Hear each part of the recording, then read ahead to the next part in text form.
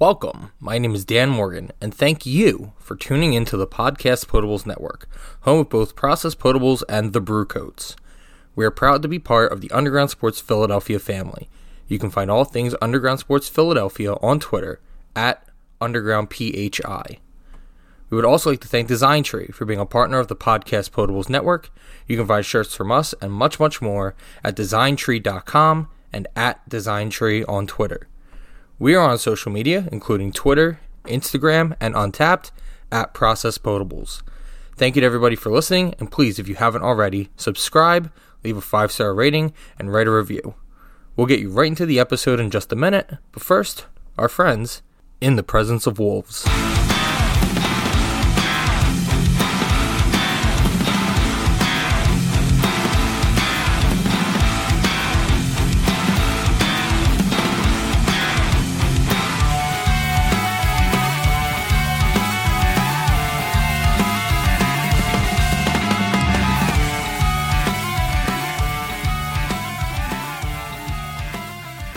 I'm running back and the fan has both of his middle fingers up and said, "Fuck you, bitch," 3 times.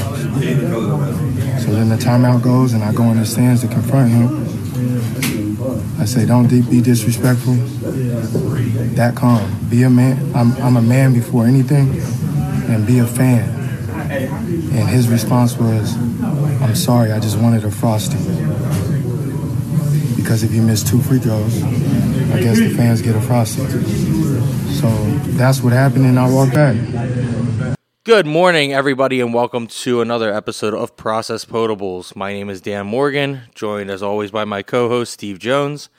This episode is episode number 45. I'm sorry, I just wanted a Frosty. Steve, it's Sunday morning. It's about 8:40 a.m. Huge Birds game today. Sixers win last night. Beer's already poured. How you feeling, and what are we drinking? Feeling good, feeling great, and it's about to get better. What we're drinking today is the infamous Wawa collab with 2SP Brewing Company. They're straight out of Ashton, PA. I think the one time I went there, that was before a Union game, so it's close to the stadium there. This is the Winter Reserve Coffee Stout, 6% ABV, and apparently it tastes like Wawa coffee, which, as we've talked about multiple times, we are not coffee drinkers, but when it comes to coffee and beer, we definitely are. My first takeaway, I mean, this isn't the first time I had it. I went out and grabbed 2 4-packs of this on a trip I had to take about a week ago. First of all, this is very hard to get. It's only at select stores, and there's a very limited quantity of it, so I was very excited to get it. Last year, they did this, and it was gone immediately from everywhere that allegedly had it. This year, I think they did a couple different styles. I think they had like either an aged or just like a strong, or more like a stout kind of version that was in 750 milliliter bottles, and they didn't have it when I went, but I saw the price tag. It's like $25 for a bottle, so it was no joke. So couldn't get my hands on that, but did get a couple of these. As far as you said everything we always say. We're not coffee guys, so I can't claim to know whether this tastes like Wawa's Winter Reserve coffee. But what I can tell you is it's very good, and we are a big fan of coffee beers. This isn't the best coffee beer that I've had. I think that still easily is the Flying Fish, that caramel espresso porter. But that's like really sweet, and like it's like espresso, not just like coffee, which again, as not like, savants of coffee and stuff, I don't even know that I know the real difference, but I know that I would probably, if I don't like anything, espresso probably is more palatable than coffee, but this is like the strongest coffee flavor I think I've ever had in a beer. Like, that shit hits you hard, and you get a ton of it. You get very little, I get a little bit of a brown ale kind of taste from it too, but I'm really not getting any beer taste. Like, some coffee stouts, it's like, hey, this is a beer with some coffee flavor. This is a cup of black coffee to me. Yeah, and I wonder, because I know when people are big time coffee drinkers, a lot of them they love Wawa, but they hate Starbucks and Dunkin' or vice versa. A lot of people, when it comes to their coffee, they're very particular about it. So I wonder if this is one reason why this is like a limited release, because they're just trying to cater to the people who really like that coffee. And I guess if you really like Wawa coffee, this is definitely a beer for you. I think, one, they're they're still testing out the market for it, but clearly I would think based on what appears to be their success, you could very easily see Wawa getting more into this kind of market because it seems to exist, and I'm sure people would be willing to work with them. The other thought to this coming out around the same time every year, my guess is that Winter Reserve one probably is one of the better ones pairing with a beer, and it's Winter Reserve. I think they only have it this time of year. So I don't know that they would be able to brew that style the whole year because I don't think I think the coffee is seasonal. A lot of their flavors are seasonal. Like they normally have their regular, their decaf, and I guess like probably one or two with like a French vanilla and a hazelnut or something. I'm trying to think back to 7 years of working there, but I was pretty hungover most of the time, if we're being honest. Fair enough. But yeah, the Winter Reserve, I'd imagine was probably like 3 months tops that they probably have it there, and that's probably the same time that they get it. And I don't know, coffee's made from beans and stuff, so maybe the beans they use in that are seasonal. I'm talking completely out of my ass right now. Probably, no yeah. So Sounds accurate. go Birds. Go Birds. Now, is this like... Are these beers you can only buy them in PA or something weird like that, or are they were distributed? Whether they got, I think a buddy of mine said that he saw them actually at the I don't know what it's called, but the liquor store that's in the ShopRite in Sewell. Oh, okay. On like is that Egg Harbor or Green Tree Road? Right, okay. Which is by all accounts, I think I've been there once. It's not that far from my house. By all accounts, they always have everything. Yeah, I'm told they have several Bourbon County variants. I'm told that they had this. Now, I don't know. This is what I heard. So it was distributed, but it seems like even the distribution was even less than the stores had. Now, the store I went to was out there, probably in like Aston or something, like pretty close to 2SP, I think, if I'm not mistaken. And they had a ton of it. So I don't know. Maybe it's not as hard to get this year. Nice. Like I said, it sounds like all the other I think there were 3 to 4 different ones they did. They only had this. So last year, I think it was only this, and this year it seems like they branched out a little more, tried some different things. So who knows? You know, in the future, this keeps going, and you know, if Wawa wants to jump on over and work with us, or needs a little bit of promotion, you know, we're your boys. What's up? Yeah, they're already a couple steps ahead of Sheets. So there's that. Yeah, I've actually had Sheets in the last 3 months. I've had more Sheets than Wawa, which is insane because I live in New Jersey. But just the nature of my work and the jobs I've had to take, I generally been going to the same place in like Harrisburg, and like a half a block from where I go is a Sheets, and I gotta drive like 2.5, 3 hours out there. So at that point, man, I'm hungry, I'm thirsty, I need to stretch the old legs. I'm not ready to have that conversation, but I have enjoyed my trips there so far. So I've only had it once, and I really enjoyed it. So, I'm not going to be that guy. We're not those guys. You can enjoy both, people. That's true. That's just saying. That's a great point. Just like hopefully we're going to enjoy the Eagles today, as well as enjoy basking in a Sixers win. And I don't know. So they beat Washington last night. You can say, oh, it's Washington, but Washington beat us earlier, as we know the Sixers continue to struggle in D.C. The Wizards come here and the Sixers win handily 125-108. Before we break down the game itself, just, you know, they're coming off a 3-game losing streak. People think the sky is falling, which is the same thing that happened the last time they had a 3-game losing streak. Yep. And as we know from that, those memories quickly were erased by a lot of winning. And hopefully we're on that track now. So my question to you before we break down this game specifically is, from this game and from what you've seen the prior 3, is the ship righted, or is this just a good team beating a bad team and we don't know yet? Part of me wants to take the easy way and say a little bit of both, but I think we're going to right the ship. What I keep telling myself is before the season even started, we just kept saying how with how the starting lineup is constructed and how unorthodox it is, it's going to take a lot of time for guys just to figure out how to play with each other.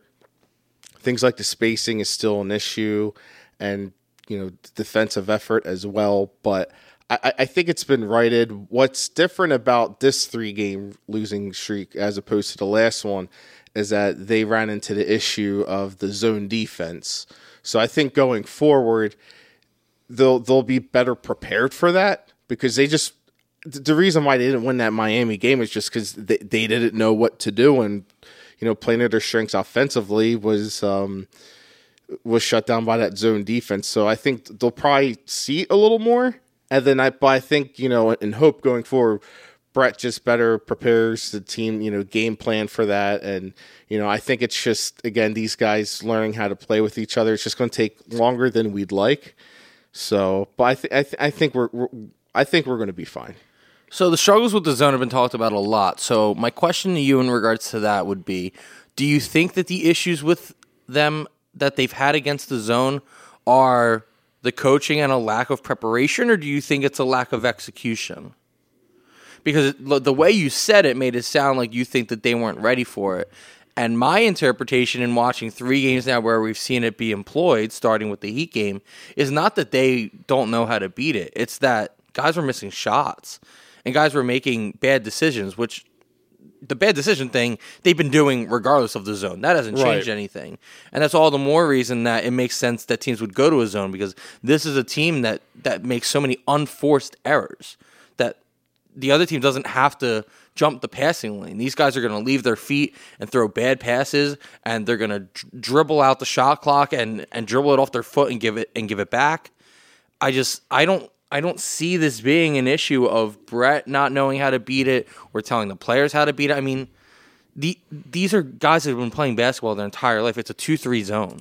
Yeah, and, I think they all understand things that can beat it. They just either weren't doing it or they were missing shots. And I think that was especially evident in the Mavericks game. They missed so many good looks. Right. And in the Miami game, this was really Tobias Harris's first really bad game offensively. And to be honest, not that I'm okay with it, but it's like, okay, he's just been so good the past that's why you month can or so. be okay with it. Yeah, I'm can be okay with it. Yeah, so and you're definitely right. Like, not that, it falls on Brett to get him better prepared to play zone, because let's be honest, especially in that Miami game, what I said on Twitter, it was basketball for idiots 101, 2-3 zone. Like, dude, when we played middle school ball, like, if you weren't playing man, you were playing 2-3 zone when, basically every other team was running like a Princeton offense. Like, that's just, at least for us, that's what was growing. It was like half the kids can't even like throw a 3. Like, they don't have the arm strength. Right. So why are you going to defend beyond the arc? So and you see it a lot in college, and guys don't stay in college as long. But still, just growing up playing basketball, you don't, you encounter it. That's something that should just come back to you. The one thing though that I don't want to say it went viral, but it did on Sixers Twitter in the Miami game. There was that one where Al Horford was at the top of the key and Ben was posting up on the high post, and then Embiid was in posting the low post. So, does that fall on Brett? Like, not really. That was just like a sloppy game, and so I think again, it's just a lot of it has to do with these guys just playing better together, and as they see the more zone, I think they'll encounter it much better. And I don't think it's going to necessarily stick around, like, because I know some people are predicting, oh, maybe this is the future. This is where the game's going. Yeah, this is like the blueprint. But I think once we get beyond that, I just think this is like stick in the mud more or less. Like, I mean, it's going to be something the teams continue to throw, and they're going to throw it when whatever their normal sets aren't working, because they have to adjust. They have to try and throw a wrench in the gears, and that makes sense. You saw last night in the Washington game, though, that when they beat it several times, they have to revert. It's the same idea that when what they're doing doesn't work, they try this. But if you beat it, they won't stick to it. Exactly. And it's just a matter of guys hitting shots. I think we get so frustrated and we get so upset. And believe me, like we both go through the motions of that all the time. But we just got to calm down. It's December. And for what it's worth, I will say that I believe Brian Jacobs from the Painted Lines had said this, and I got to give him credit. Like, Spoelstra threw that out in December. Like, it's really great, right, that teams are doing it now. We're going to be prepared.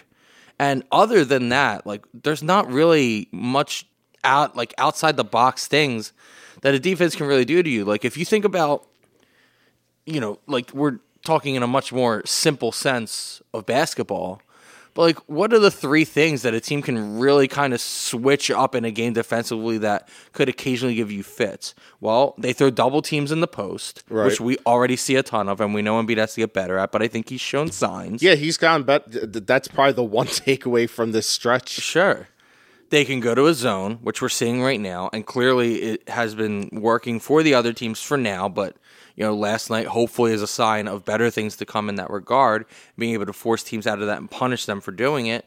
And 3 is like, a full court press, and we saw Toronto do that, and we struggled with that, and we still haven't really seen much evidence that, we have overcome that, but that hasn't lost us a game yet either. Right. So while it was a little bit ugly to watch, I mean, Toronto had to revert to that because of the fact that they were down so much late, and it was really their only chance to get back in, and credit to them, they almost did, but I don't want to harp on that game, but those are the 3 simplest things that really come to mind, and we've already seen it. So while we will continue to find flaws in the way this team plays offense, more so than their defense, for sure, it's interesting to see that we're 31 games in at this point, and teams have already kind of thrown every single different thing they can think to do to stop us. And if we were that inefficient and poor of an offense, do you think they would really have to employ all these different strategies to stop us? I don't. So I think that it's a pretty good sign that we're forcing teams to try to make these adjustments so early. 1, it means you've been doing something right and that you're a threat. And 2, you're getting to see these wrinkles and getting to figure out how to adjust what you need to do if and when they come at you again with these looks. Yeah, it's much better seeing it now than in April, May, or June.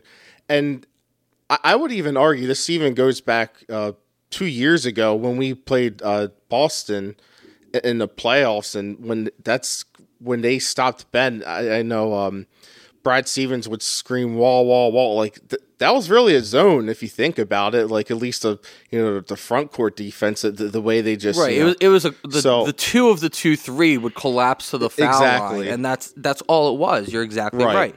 It was a 2-3 zone, and it was meant to deny Ben Simmons penetration to the rim.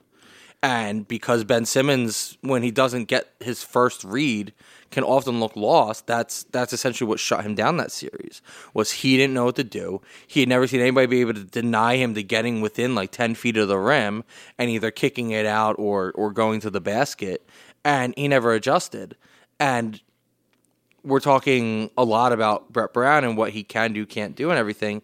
I mean, he can't force Ben Simmons to do everything perfect. Like, I think that Ben Simmons' issues are a lot of his stubbornness and his game, and no coach is going to change that. I understand if you think that, like, at this point maybe him and Brett aren't the pair that's going to work for him, but I hate to break it to you, I don't know who else is. Right, and a lot of people like to bring up they have a history, he knew his dad, blah, blah, blah, blah, blah, like, fine, like, but when you have that kind of foundation and relationship, if Brett Brown can't reach Ben Simmons, like, who is? Yeah, that was going to be my question, because I know we talked about this a couple of days ago, because, I'm not going to mention who said it, but somebody said something along the lines of that, it's an indictment on Brett Brown that he can't get through to Ben Simmons because of his history with him. And I don't know, maybe I'm crazy, but my thought is that if you're saying that Brett Brown is a lifelong friend of his family, knew his father, has known Ben his entire life, and is now his head coach for several years, and that Ben doesn't listen to him, I think that's a problem with Ben, not with Brett. Exactly. And I'm not saying that he doesn't. And I'm not trying to indicate that I think there's any strain on that relationship. No. But if you're going to place fault on the Brett Brown-Ben Simmons relationship and, somebody not getting through to the other, I think it's on Ben. I think it's either, like, a lack of respect for authority or just bullish stubbornness that obviously is something that makes him great, but is going to limit the level of that greatness if he doesn't figure it out. Right. No, I definitely agree. So wrapping up the Washington game, I think that I can't explain our struggles in DC, but as far as whether we've righted the ship or not, I mean, I think this is a good team beating a bad team, and a 3-game losing streak that you just couldn't let go any further against a team as bad as this. Davis Bertans 0 for 7 from 3 after cooking us the last time. You just love to see it. Yep. And we saw Andrzej Paszecznik's play in the Wells Fargo Center. Did you ever think the day would come? I really didn't think so because I remember when we drafted him, the whole argument was, well, he played alongside of Kristaps? Yeah, Kristaps. Okay. Yeah, they're from the same country and whatever, and then it's like Latvia. Yeah, so it's like, oh, and some people are like, oh, we should have drafted Kristaps instead of Okafor, blah blah blah blah blah. Well, but this guy's similar, and I remember. Not that I watch a lot of YouTube draft videos or anything like that, but I just looked at him like, ooh, he looks soft. Like this guy is an NBA player, and yet of all the teams, I guess it makes sense he ends up on the Wizards. He had 3 fouls in the first quarter, and he had 4 by the end of the second.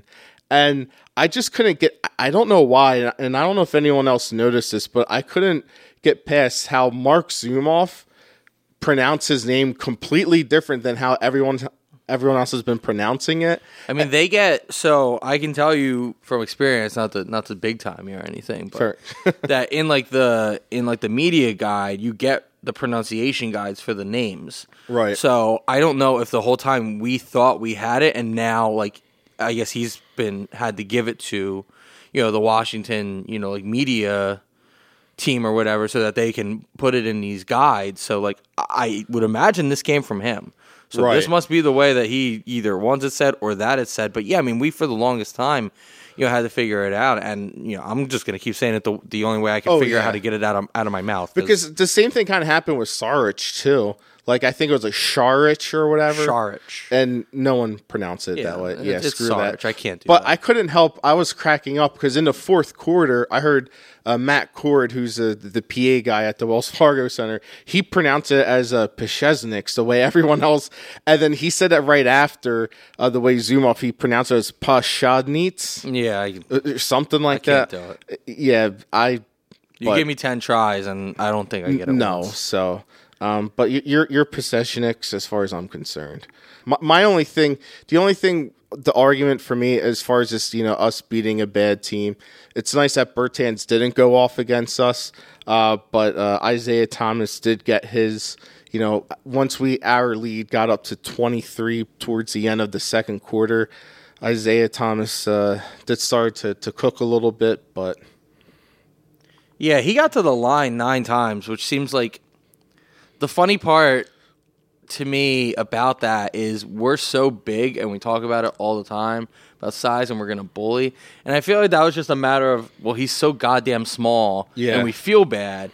And literally anytime he's touched by anyone who plays on our team, it's going to look really bad. Like, imagine him. I mean, what is he? He's not even 6 foot, is he? No, he's 5'9". Yeah, he's pretty, Furkan Korkmaz is 6'6". Well, and it's funny you bring up Korkmaz as comparison because in the I think it was second or third quarter, there was that foul where Thomas he shot the three, and at first glance I'm like, that's a foul, right, but then exactly. when the you see replay, Korkmaz held himself up, didn't even touch him. No, didn't even breeze him, and I was just like. All right, Thomas, he basically, when a guy gets a guy in the air and then leans into him, he did that to his own teammate setting a screen. Yeah, and they called a foul on Korkmaz as egregious. Yeah. I watched it late last night when I got home, and I also split watching it with Eddie Murphy's SNL episode in the middle. So I wrapped the game up at 2 a.m. But yeah, that was one of the worst calls I've ever seen. And listen, I probably shouldn't even say it because I feel like this can never go well, but I have to say it because I've been at so many games this season already, and obviously I think I've watched all but 2 of them. I don't even have her name. I should probably look it up. But that girl official, every single game that I've seen her at, she gets 3 to 4 calls ridiculously wrong. Yeah. All the refs are bad. All of them. All the male refs are bad too. But man, I don't know if I've seen there was an out of bounds call where the guy like deflected it out of Tobias' hands, Right, yeah. and the arena lost it, and they had to the other refs had to override her decision because she called it for Washington, and they didn't even challenge it. The other refs were like, no, like had to do that. Like, I wonder if that's difficult for like Brett Brown or any coach to like I love. This is unrelated. But I was talking last night to our engineer Corey, who was watching. He watched the first half of the replay with me, and we watched SNL. I was talking about how I really think that Brett has shown a lot more. Like, he's been a lot more animated, and he's petitioned a lot more, and he's getting in refs' ears more, and he's like more fired up. Which one I think definitely comes with the fact that I think he knows his job is on the line, potentially fair or unfair. Two, like, this team absolutely has title aspirations, so he knows that like everything matters more than it did. Not that he wasn't, trying or anything the past 2 years in playoff runs, but this year, we all know this year's different. But I wonder if like that dynamic is still something. I mean, it's got to be a little bit awkward and a bit of a learning curve, because like it's the same thing. Me talking about like I don't want to say the wrong thing because I'm not trying to. It's not my point. Right. Like, it's not about her gender. It's about her making a lot of very bad calls. And, maybe it's subconscious bias that I see it more with her, but I swear to God, like, in 2 or 3 games that I can definitely remember her being, and that all just from going and being in the building, that I can tell you that every game that she has officialed that I can recall her even being there, I have noticed at least 2 to 3, like, pretty bad calls that are just like phantom fouls, and you can see it in the players' faces too. Like Ben Simmons had one last night. Now this wasn't her call, for the record, so not harping on that anymore. But there was another call last night where I'm trying to think if it might have been Pasechnik's or it might have been Bertans, but Ben was driving and they just hacked him across the wrist and the ball went out, and they called it out of bounds and gave it to the Sixers. Right, yeah. He was driving to the rim, and Ben like lost his, like he almost ran into the tunnel. Yeah, he flipped out. And you're just seeing, I see a lot of frustration. Ironically, I see a lot of frustration from him and Tobias Harris a lot on their calls, and not Joel Embiid, who I feel like so far is still the guy getting like less calls than he should more than anybody else. Right. Like, Tobias Harris and Ben Simmons both have a little bit of like a knack for not getting calls, but Ben's problem is he shies away from contact a lot and doesn't drive enough, and I think if he did it more, he'd get the volume of calls that he wants. And Tobias, I think they're still adjusting to the fact that he's really become a driver, because you're so used to him just being like a spot-up guy that he's still kind of earning. Like, you shouldn't have to, but you kind of have to earn being a guy that like drives and fights through contact. The upside for Tobias is, I swear to God, every time that he gets fouled going to the rim, he doesn't miss. It's always and one. Right. Like Ben Simmons, every time it's not and one, it feels like. And Joel Embiid, it's like, give and take. And with Ben Simmons, when it is and one, he misses. It's not. You don't get the one. Yeah. Yeah. So it's frustrating, but man, a lot of weird things last night. The last thing I have on this one is Joel Embiid is the only starter who was a negative and plus minus in this game somehow at -3, where Trey Burke, Matisse Thybulle, and Furkan Korkmaz all off the bench are respectively +14, +19, +15. It didn't feel when watching it that when Embiid was out there that wasn't the best lineup for the Sixers. And obviously, like, I think he played well. Like, I don't really care about plus minus in this scenario that much. Unlike, the guy who was all in my face about Josh Richardson's plus minus against the Heat, but we won't talk about that. Or maybe we will, but plus minus is fun sometimes to try and figure out, but like this is a case where, watching Embiid, I didn't think at all that would have been the case for him. And then the opposite side, it's very hard to imagine a world where Trey Burke and Furkan Korkmaz are both +14 and 15. Right. But it leads me, before we kind of lump that losing streak together and talk about that a little more, one of the big things to develop over basically the last 2 nights is Trey Burke getting more run than Raul Neto, who I thought had been playing pretty decently, but he definitely was slowing down over a couple of games leading up to last night and tonight. And there's been a contingent of people the whole season, and I was very hype on Trey Burke in the summer, and then when he got his first little run in November, he was getting about 18 minutes a game in November. I just didn't really think that it was working. And then the whole disgruntled thing came out with his dad saying they got to get him out, and Kyle O'Quinn liking his dad's Instagram and whatever the hell all that was. But, now he gets another shot, and it looks like he's playing pretty well. He's the type of guy that, especially, we talked about the zone so much, like, he's a guy that can absolutely just shred the zone on his own because he'll pull up from anywhere. He can drive and get his shot. Like, he's, the only guy on this team that is legitimately, like, get any shot he wants anywhere pretty much. What are your thoughts going forward? I mean, this is another small sample size, another small flash in the pan, if you will, but some good stuff from Trey Burke. If you've got to only pick one of these two going forward at this point, do you have a decision, or do you think that you need to see more? I need to see more, but what's interesting is I don't know how much more we're going to see, because I know one thing I kept finding online was, I think, January 9th, is it? I think it's like the 14th or 15th. Okay, yeah. Where Trey Burke's contract gets fully guaranteed. Yep.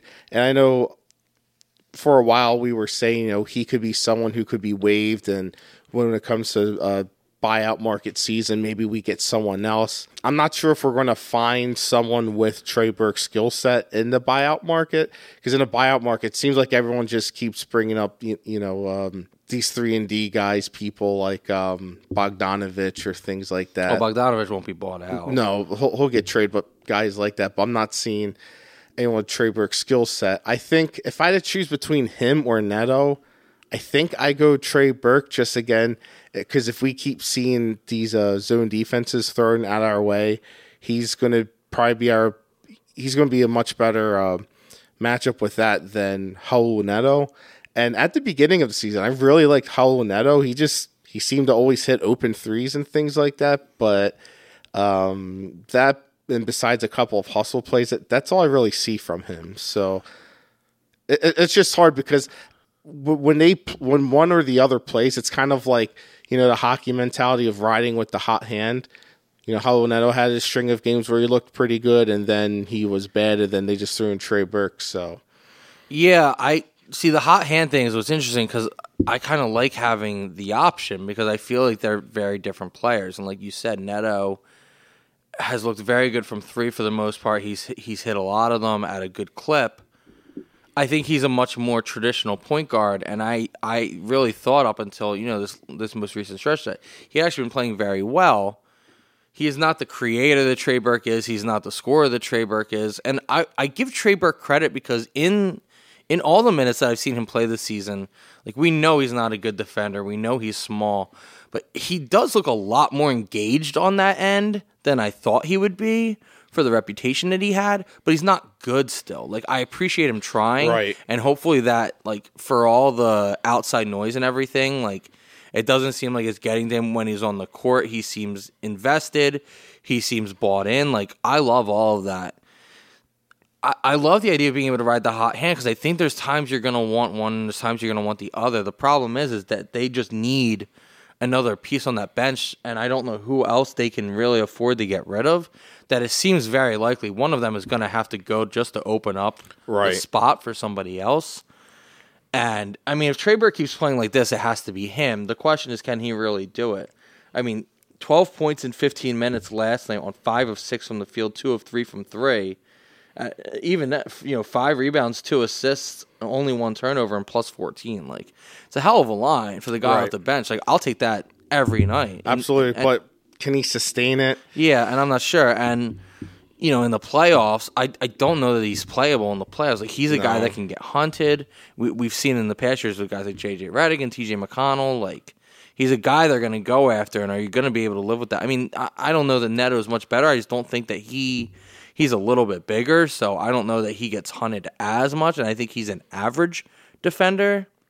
Actually, though, I will say, though, we can go back with Neto and Burke all day, but I just want to know, what the hell did Kyle O'Quinn do to be in the doghouse? I don't know. I really don't know. I like seeing Norvel Pelle, but I don't. Do we want to see him as much as we have? I mean, I think that's more what it is. I don't think Kyle O'Quinn did anything. I think they just Pelle does so much. He's so much more familiar with the scheme as far as playing the role, the same role Embiid does defensively, because it's what he's been learning to do his entire time with the Bluecoats. So that part I get. And he's definitely already a better rim protector than Kyle O'Quinn. I mean, Kyle O'Quinn, for the record, like we've seen great flashes. He's a great passer. He can shoot a little bit. I think he's an average defender, but Kyle O'Quinn's like a 6'9" center. Yeah, he is, and he's not a shot blocker. And we're forcing teams to pretty much match up and go big with us because we have Simmons and Horford and Embiid. And maybe there's just something to not feeling comfortable with your rotation bringing in a Kyle O'Quinn at 6'9" who can't guard the rim, because this team's defensive identity is funneling shooters to that center player as a defender. And I think Brett's just really trying to see if he thinks Norvel Pelle can be that guy. And the other thing is, we're talking about Burke and Neto and thinking one of them has to be the way they free up a roster spot.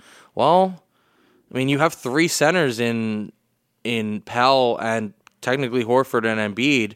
Maybe their thought is they don't need four, and O'Quinn's maybe more expendable than either backup point guard. Like we said, there could be value in having both of them, and maybe you're getting Pelle run now just to find out if you would feel comfortable moving on from Kyle O'Quinn.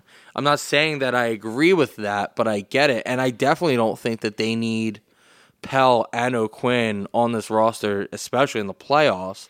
Yeah. Let alone do I really know if they need it that much down the stretch. I think you could get by, and I mean Norvel Pelle's not going anywhere. That's the thing. I don't think he's a guy. One, he doesn't really have much value outside of this because he's like 26, 27 already, and his big value is knowing your system and having been in your organization for so long and having him under control and cheap at that. So that would be my thoughts to why he's getting the run. And the fact that they haven't already immediately been like, okay, that didn't work, we're going back to Kyle O'Quinn, is good for Norvel Pelle, and it's a good showing for that. I think he's looked just fine. It's definitely not promising for Kyle O'Quinn. So it very, very well could be that it's not really, hey, who's staying out of Burke and Neto? Could be, are both of them staying and Kyle O'Quinn is going. And Kyle O'Quinn would have value. There are a lot of teams that could use a center. Yeah. So even though we're saying that we can kind of understand his faults and deficiencies, there are plenty of teams that would kill to have him be their regular backup center. And I'm sure that's what he probably wants too. He said all the right things at his introductory press conference, that he knows that he's a role player and he's here to fill whatever role. But I think it's pretty obvious he didn't think that his role was going to be the fourth center. Exactly. So that'll be interesting to see. So Friday night, everyone was upset, including myself, because one, I held on to those tickets to go see Luka. Oh, right. And high ankle sprain keeping him out, which is unfortunate. But you figure, all right, no Luka, easy win. Not the case. Nope. Sixers lose 117-98 to the Mavs, and a bunch of guys that I really didn't know looked pretty good. One of note, Jalen Brunson gets the start, former Nova guy, who, again, it's kind of annoying to me as a guy who definitely doesn't give a shit about Villanova and really doesn't give a shit about college basketball in general, to hear these guys get, again, it's the same as any player coming back. Right. Pre-game, you want to give him a little round of applause, whatever. They come into the game or at the tip-off because he's starting, you want to be happy, he's made it cool. Once he starts playing the game against your team and he makes a shot, fuck him. Don't give a fuck, no. I can't stress it enough. They're not on the team. They don't get anything. They're the enemy. And he was a plus 19. Is the best in the game. Yeah. He had a lot to do with why you lost this game, and you cheered him. Stop it. I hate Please that. stop it. it. That needs to stop. And Tim Hardaway Jr. having the best hell, quarter. Man? Yeah, having the best quarter of it. Because after that first quarter, he pretty much sucked. And he had a couple in the fourth, but he lit up the first. He disappeared, and then he just made sure that they finished it. Yeah. Again, just usually what we're used to seeing is, a shooting guard having his career game against the Sixers. At least we only held him to one quarter. Yeah, I guess. I mean, usually they're slashing us too. Like that's what we've seen when we've talked about repeatedly over and over. And he was just pulling heat check after heat check and hitting them. He was 7 of 11 for 3 in the game. It's so frustrating that this always happens, man. It's always some guy that hasn't done anything. That's just like, oh, I'm playing the Sixers. Let me turn it on tonight. And then Porzingis, at the beginning of that game, I loved what they were doing defensively because they actually had Horford on Porzingis man-to-man. And then anytime he got within about 10 feet, Embiid was coming to double. Like, they were pretty much saying, like, anyone can beat us but Porzingis. And credit to the Mavericks, other people did. Porzingis was not going off early. No. But here's the thing that was frustrating to me was any time that Horford wasn't out there and Embiid had Porzingis, Embiid had no fucks to give about Porzingis stretching out to 3, and he shot the lights out. It felt like, or not even to 3, but like stretching even from like deep twos. Like we know what the role on the defense is for Embiid to sit back, and they kind of allow those shots. But Porzingis isn't the guy to do it with. Right. He shot better than 50% in the game, 10 of 19 from the field. He only went 2 of 6 from 3. I swear that it felt like more. It was kind of ironic because it reminded me of stretches from last year when we had Boban out. Every team, what did they do? They just stretched your center out to the top of the key, and he was just slow and obviously Boban making his return. That's why it was ironic. But yeah, that was frustrating, man. But yeah. It was really nice. I mean, I know this was all over the internet and everything, but it was really nice to see Mike Scott and Tobias Harris and pretty much everybody really welcome Boban back and all the hugs and exchanges and stuff. There's the fun little thing with Tobias, like pretending to slap him. Yeah, and Boban selling it and stuff. Little things that, in a loss you just take little joys away from and realize that this team is still going to win over 50 games. So it still was just frustrating to see them. Like I said, I understood that they couldn't keep doing that with Porzingis once. It's the same thing we talk about with the zone.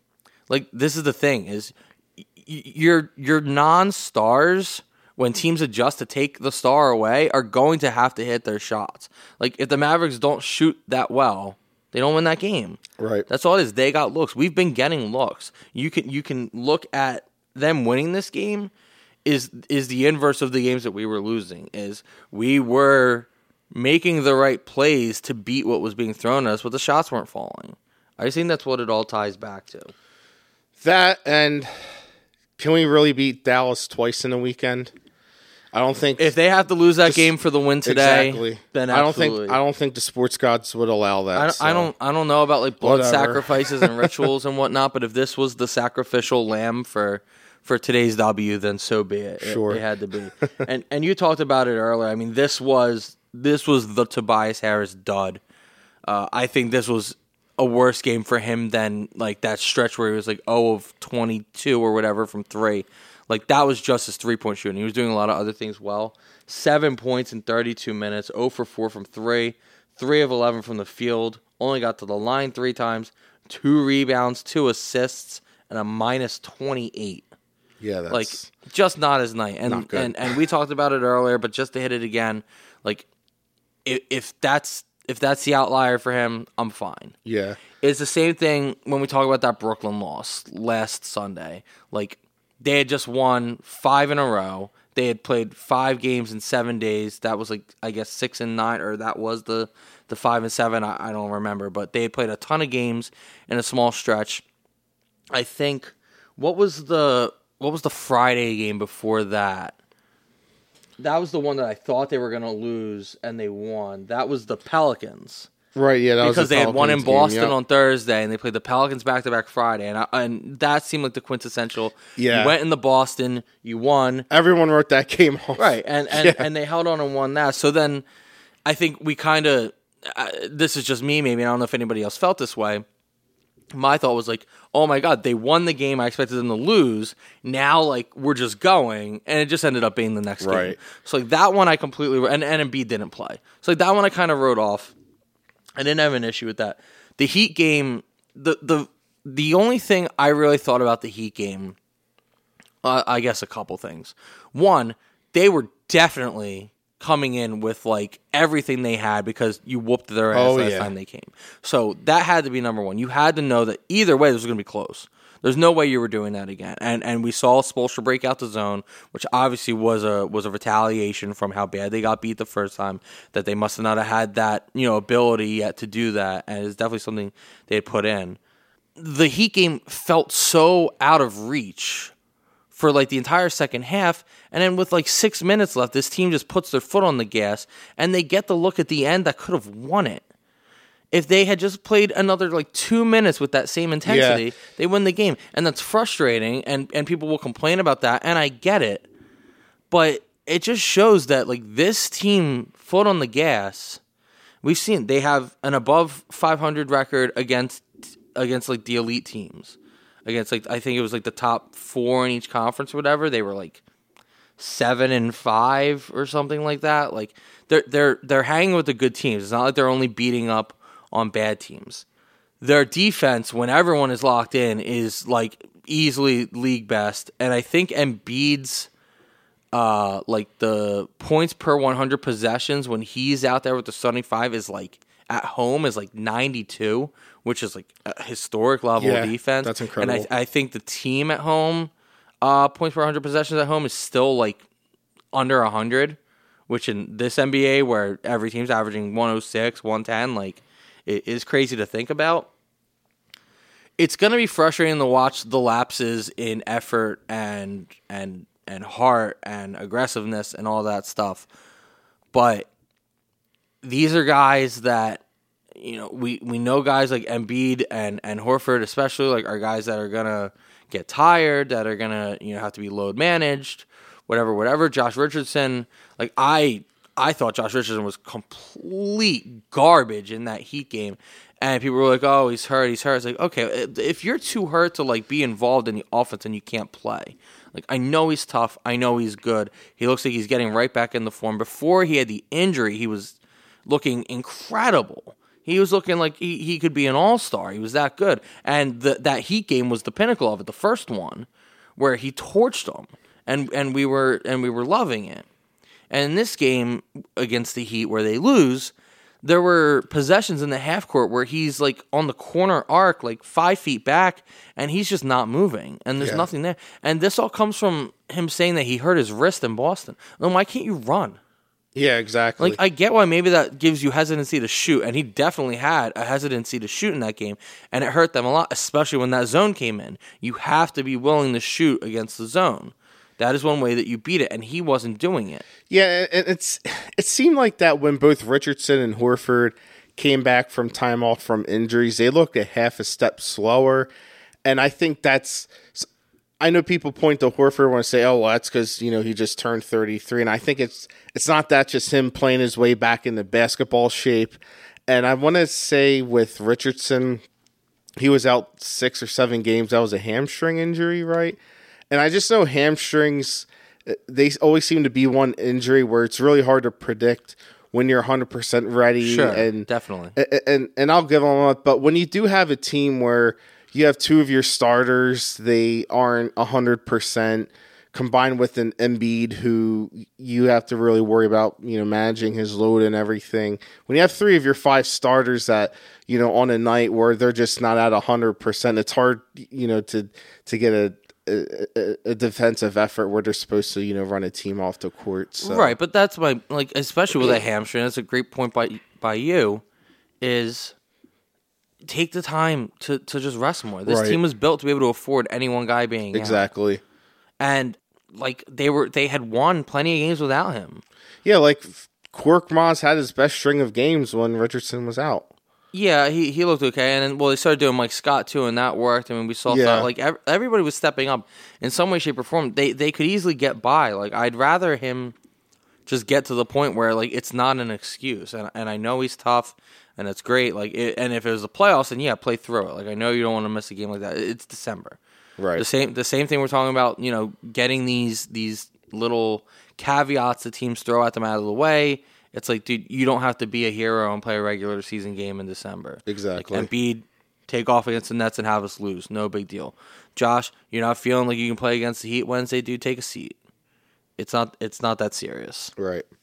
All right, so with the holidays coming up and everything, we wanted to try and think of something we could do that was like holiday related, whatever. And Steve, you came up with something that I don't really know what's about to happen, and I'm a little bit scared. But So, when it comes to the holidays, a 3-game losing streak, seasonal depression, I turned to watching The Office. And I watched the one episode I watched was the White Elephant one where it started out as a Pollyanna and everyone got specific gifts for everyone, and then Michael Scott buys a iPod video to just completely ruin it and turns it into a White Christmas, and of course White Elephant, and it turns into everyone just wanting the iPod. So it got me thinking. Now, of course, a White Elephant, if you don't know, everyone gets turns to, choose a gift or, keep it. So I know it or like trade it. Or trade it in. So I came up with a couple of gifts in this pot, for Christmas. And the first pick, the first gift that you're just going to start out with. And I know, you really hate nostalgia. Yeah. And it sucks. However, you reach into the pile. ProcessPotables.com, baby. ProcessPotables.com. Great article. Check it out. But there's 8 gifts right here in our White Elephant today. Okay. The first gift you get. Again, we know nostalgia sucks, but this is the gift you get. You can have any former Sixer in the past decade. No salary cap restrictions. You don't have to give up any. You can just have whoever you want, and there's no...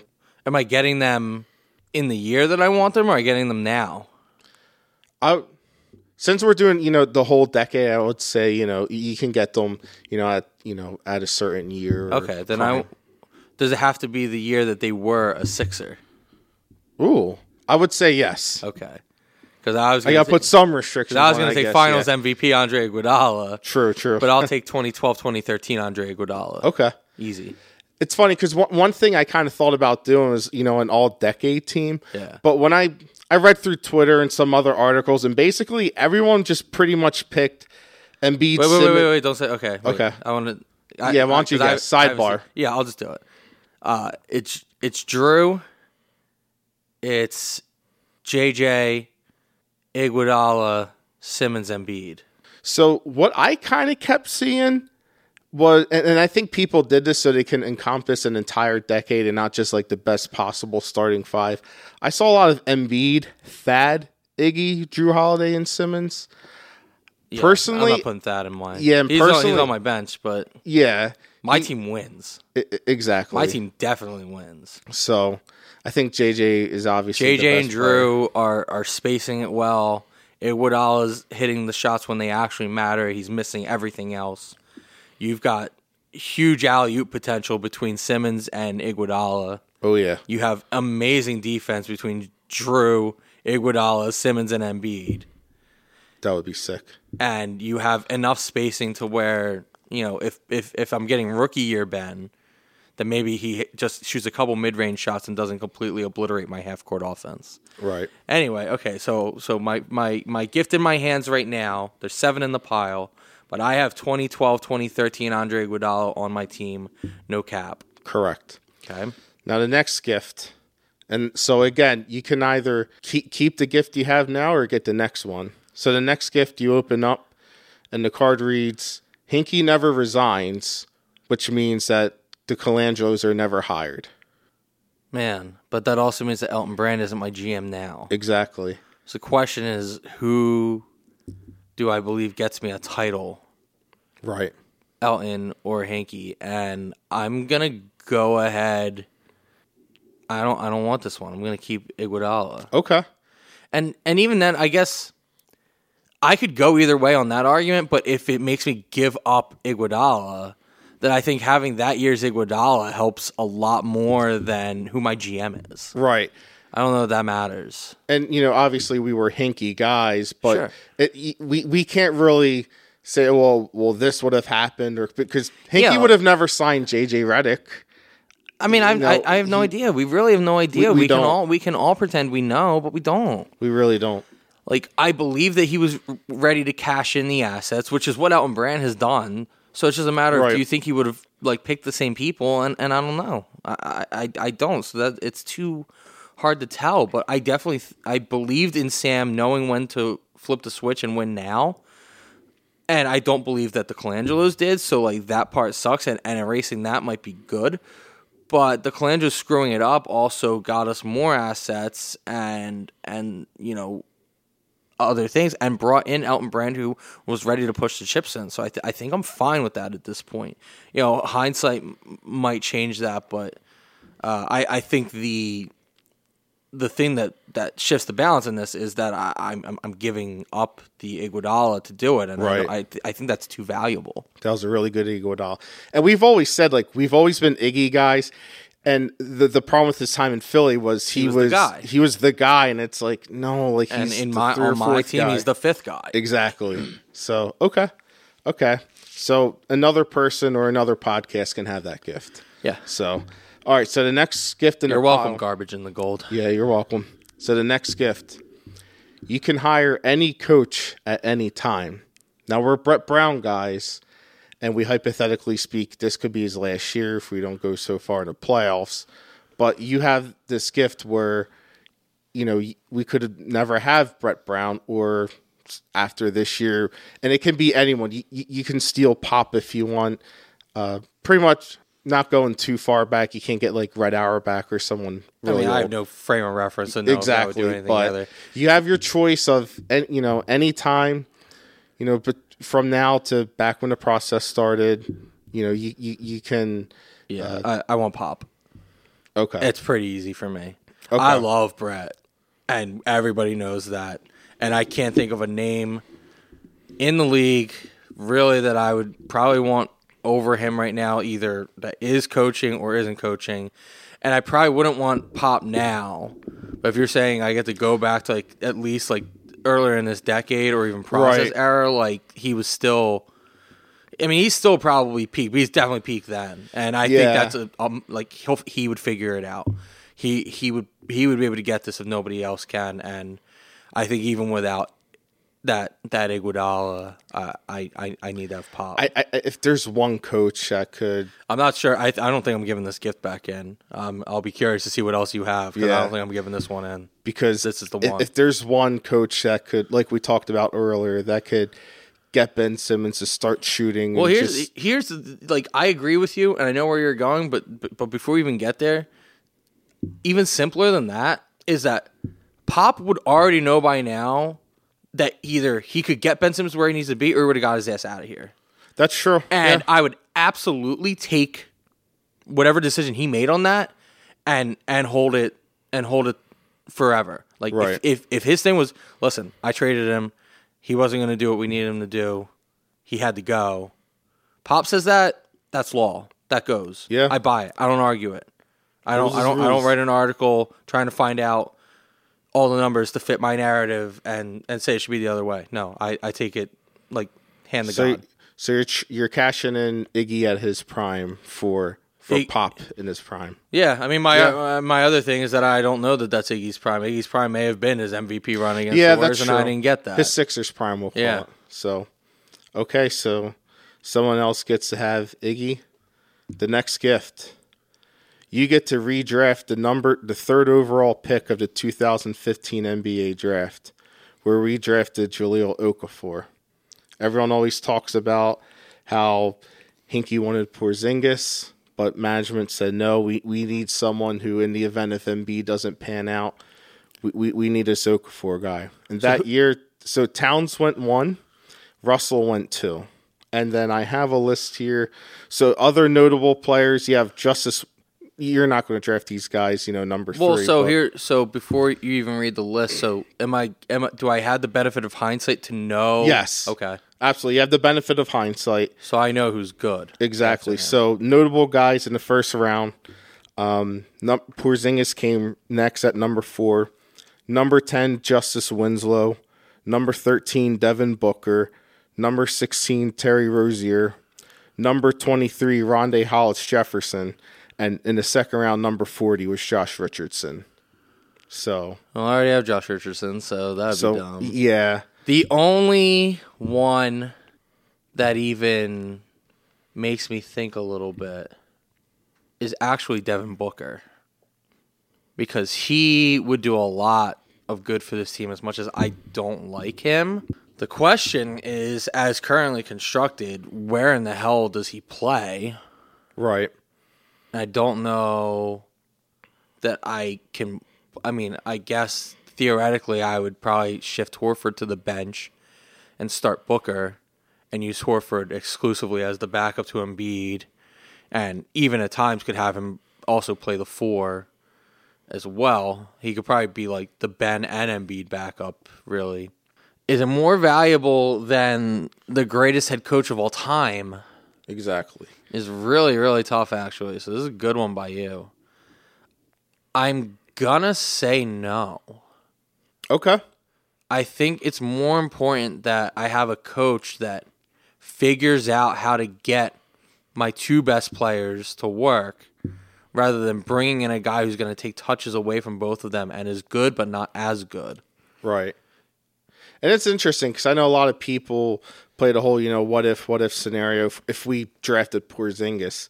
And a lot of people just assume, he'd be your stretch 4, he'd be a dream against Embiid. I'm like, I don't know if that would work out the way everyone thinks. No, I don't know. I've never been a Porzingis guy. I think he's a stat stuffer, but I don't think he's a winner. Right. And yeah, I don't need it. I think Devin Booker, it's tough.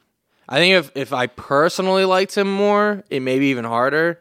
And maybe my bias is getting in there a little bit, but I'm still saying that like he's the only guy that even makes it close. So I'm trying to be balanced, but I mean it's Pop. Right. It's not. Okay. I think it's more important. So we're keeping Pop. The number 3 pick, 2015 draft, goes back into the pile. So the next gift, and I know I'm probably cheating here, but you get to redraft the number 1 overall pick of the 2017 draft when we got Fultz. So some notable. This is a deep draft too, but some notables. You had Lonzo at 2, Tatum at 3, Josh Jackson at 4, De'Aaron Fox at 5, Dennis Smith Jr. at 9, Donovan Mitchell at 13, 23 you have OG Anunoby, you have Kuzma at 27, and Josh Hart at number 30. So, dude, I love. And again, this is with the benefit of hindsight. This is you see the future. I love De'Aaron Fox. Yeah, a lot, and it just keeps coming back to, where does a guy fit in with this team now? And so, like, I guess I could do a whole bunch of other things and make stuff like that work, but that's like a whole rabbit hole for this kind of exercise. I think he needs to stay in a vacuum. And in the vacuum, it's the same thing. I mean, I think for this team, I'd rather... I feel bad saying this, but I think I'd rather have Devin Booker than De'Aaron Fox, which means that if I already passed up Booker, then I'm going to pass up Fox. So I think I'm sticking with Pop still. Okay. All right. So we have 3 gifts left in the pile here. Okay. So you either get to keep your gift of Pop, or Ben Simmons has a career average shooting 33% from 3.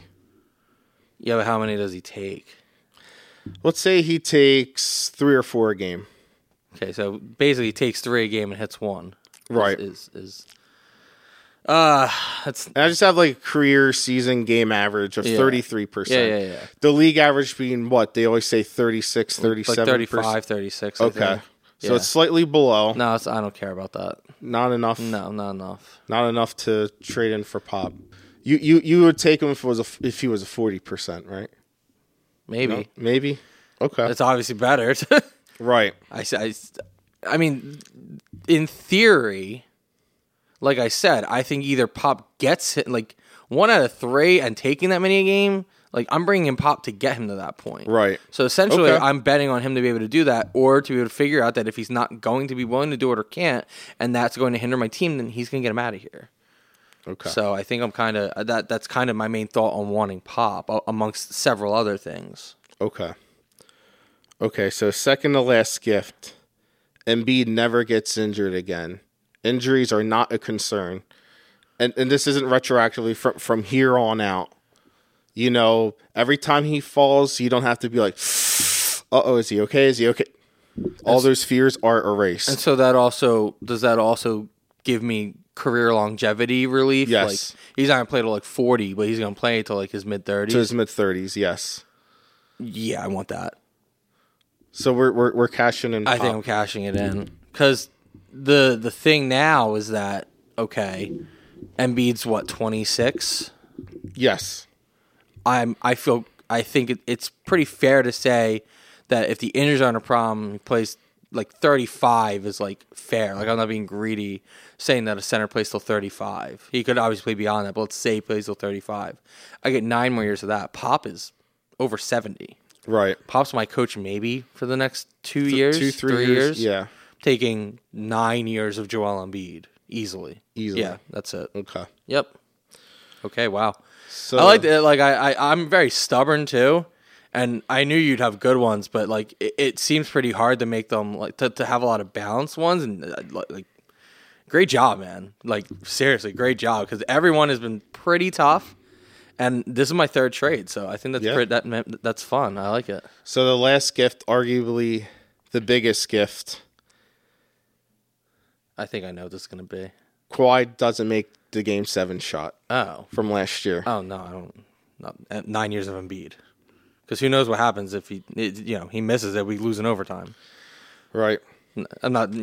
No. 9 years of Embiid. Okay. I thought it was gonna be some kind of sell your soul for a title, but we're bad for whatever. Yeah, I don't like Years playing kind of that thing, game. yeah. I'm not superstitious. A little stitious.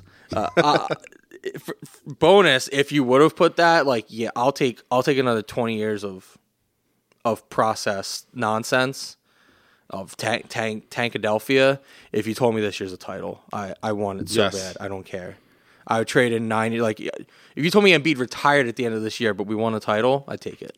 I know people always have this exercise. Like, this is something you hear on, like, sports radio, online debates, whatever. Yeah, but we're not assholes. Well, exactly. we are. But, well, we're reasonable assholes. Sure. But I know there's always the whole, would you rather have a really good, consistent team for a decade? Would you rather have a large quantity of pretty good pizza or a medium quantity of really good pizza? Exactly. A medium quantity of really good pizza. Well, all right, well, this has been the Office Quizzo from Process Potables, but no, that was fun, man. I really like that. So, like, when you were making that, like, do you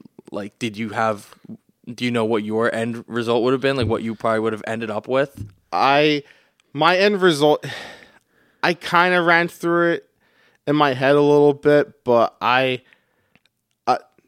saved the Kawhi one for last just because I know that game goes into overtime and you don't know, but if we beat that Raptors team, like, there's a part of me I think's like that could have been our best shot to win a title, man. Yeah, I don't against know. that, like, you have to go into Milwaukee.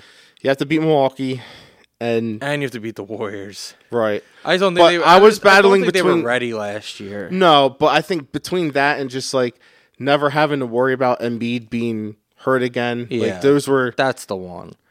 It's still like my head's going back and forth on that or Pop, but you have to take Embiid. He's a generational talent. Yeah, and any coach thing was I figured you were going to pick Pop. So the thing about the hindsight of last year that I think is not talked about, and I mean, there's no reason to talk about any of it really, but since we are, like, Ben Simmons' defense this year, like, all the frustrations with his game aside, his defense this year.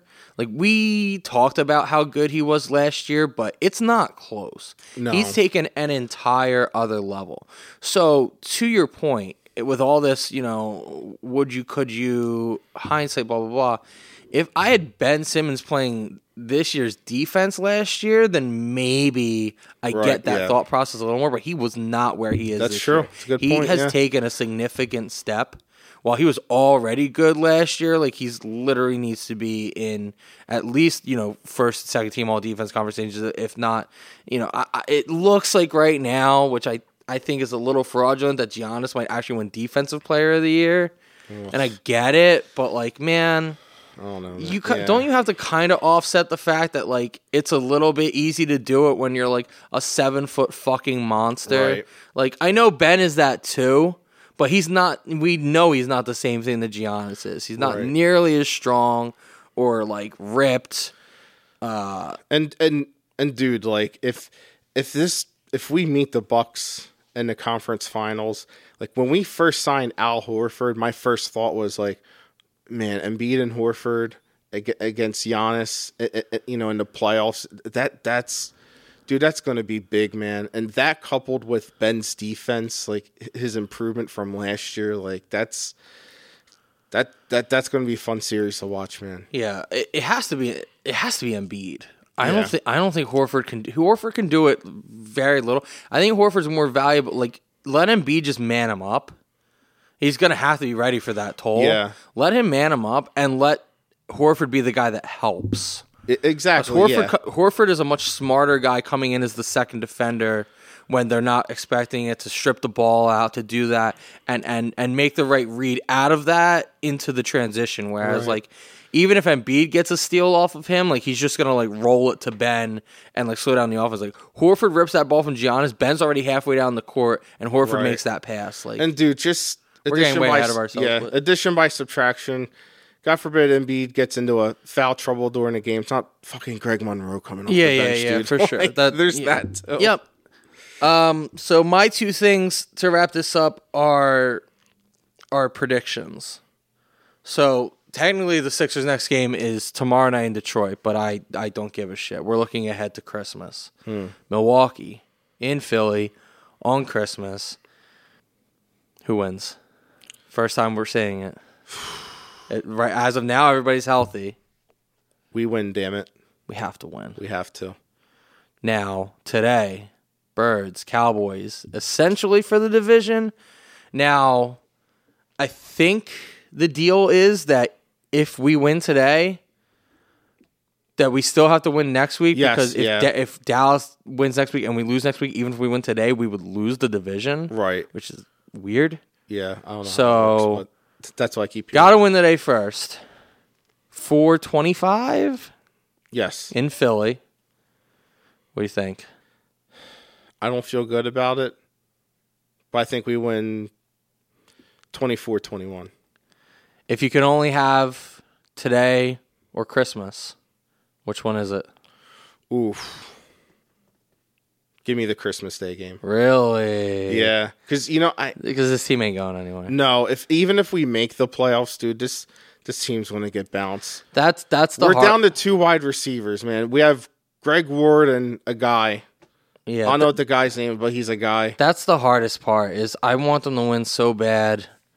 I also don't feel good about it, but it just seems like they have to because it feels like the last couple times that this matchup, the game has mattered, that we haven't won, and I feel like it's just never gone very long on either way where the same team keeps winning the important ones. So I feel like we're due, and I feel like as much as I think Dallas is a very bad matchup for us, specifically their offense, that like this isn't right, but like we've hung on for this opportunity, and I feel like they just they'll pull out all the stops, they'll write as much as they can, and maybe that Dak injury designation plays into it more than anybody was talking about. He's gonna play, but It's a shoulder injury for a quarterback. yeah, Like it's and for a bad quarterback. So. yeah. Hopefully somebody in the secondary can play today.